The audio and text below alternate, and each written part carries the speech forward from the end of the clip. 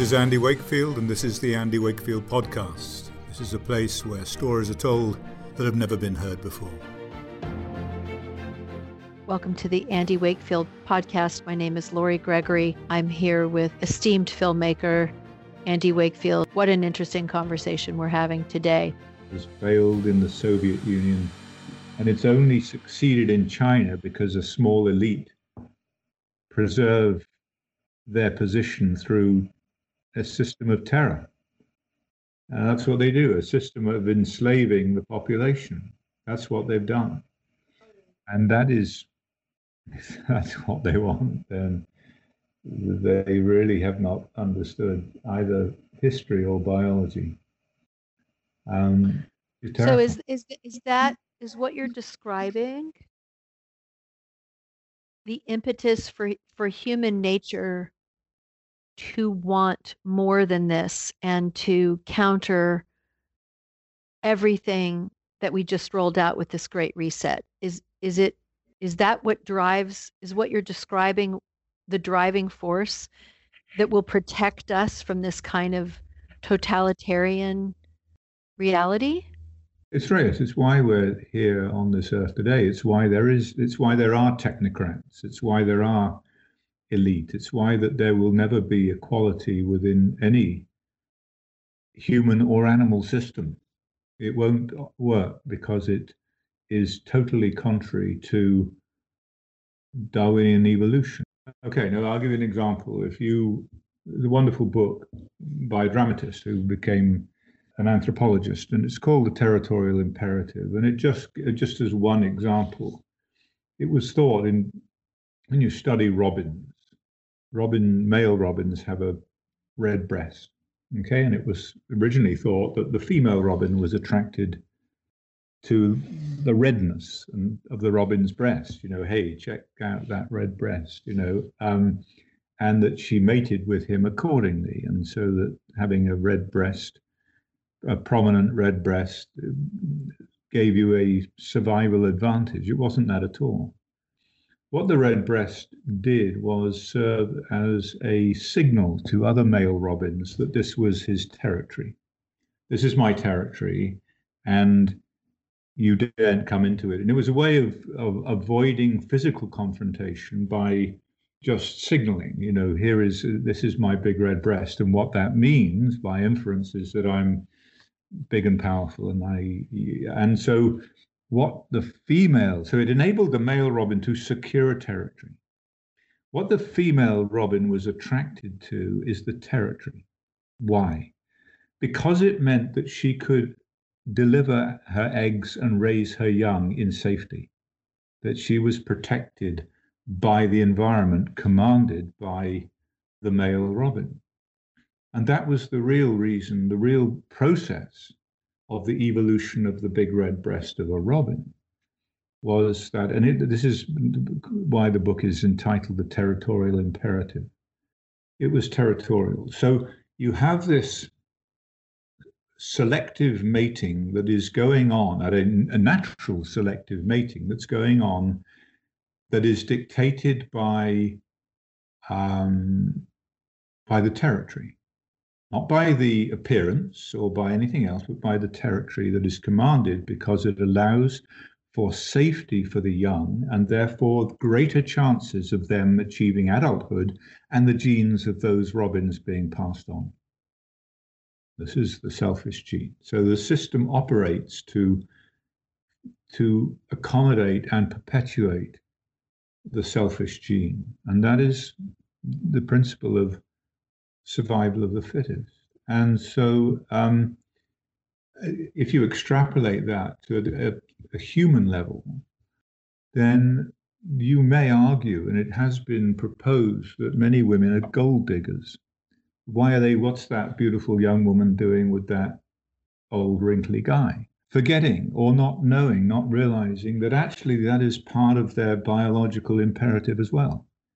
That it is accommodated, it's encouraged by virtue of, in animal behavior, by virtue of a safe environment.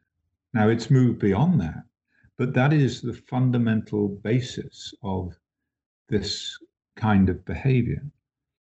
And what it means, if one takes this to the next level, is that to mate successfully, to perpetuate your genes, which is perhaps what Gates wants to stop, then you are going to have to play by nature's rules, that women, that the female of the species, will be attracted by that stability, that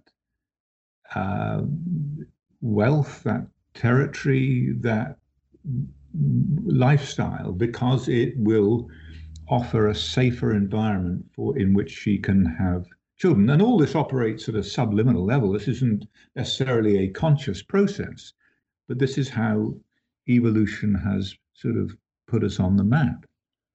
Sure. And this is the reason, one of the reasons, the underlying principles why something like communism can never work. It simply can't work at a biological level because it defies nature. It defies the territorial imperative. It defies the need to achieve. And there is this overwhelming need to achieve. Why do sportsmen do what they do? Because they are driven innately to excel in whatever they do. If you, again, extrapolate from the idea that is being put forward that none of us will own anything and we'll all be equal, no, we won't. We will never be equal. That is not the way nature is structured, because equality is the death of a species. It's like consensus is the death of science. Mm-hmm. It will never be achieved, and it should never be achieved because it is incompatible with moving forward. If you stop, if you all become one, if there is no imperative for the emergence of a dominant gene, a survival gene, an advantageous gene, one that confers upon you a survival advantage, then systems will not advance. Species will not advance, and if there is no diversity, let's just take another example. If there's no diversity within a species, some are healthier than others. Some have got, some butterflies have got grey wings and some have got black wings. Then come the next catastrophic event, ice age, whatever it may be, plague, then if there is homogeneity, if there is a oneness within that population, that species, they'll all die out. They'll all suffer the same fate. And if there's no diversity, there will be no survivors, because the natural process of selection will not be allowed to take place. So, and that's all at a very sort of, it's not at a spiritual level, this is, and it doesn't obviate in any way the spiritual, it's just as a simple basic biological model of where we are right now. But people should read things like Robert Adair's The Territorial Imperative if they are to understand why we are here and what systems succeed and what systems fail. And then there are others, Germs, Guns and Steel, for example, a wonderful book, which... Familiar with that book. I'm familiar with that book. Fascinating insight. Jared Diamond.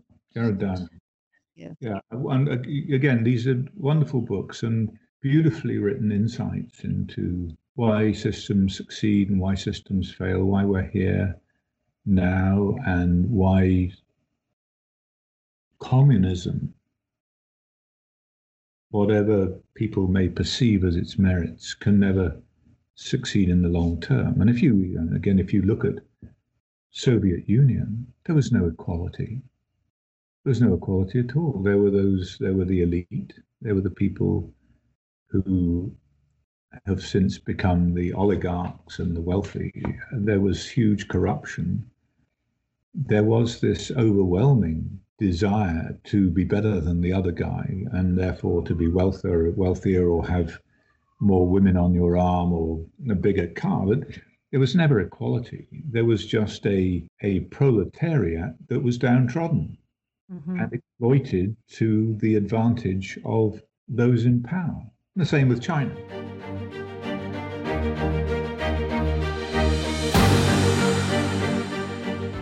You've been listening to the Andy Wakefield podcast. To continue the conversation, go to 1986theact.com/membership, where for $5 a month, you can subscribe and access the Andy Wakefield podcast in its entirety and much more.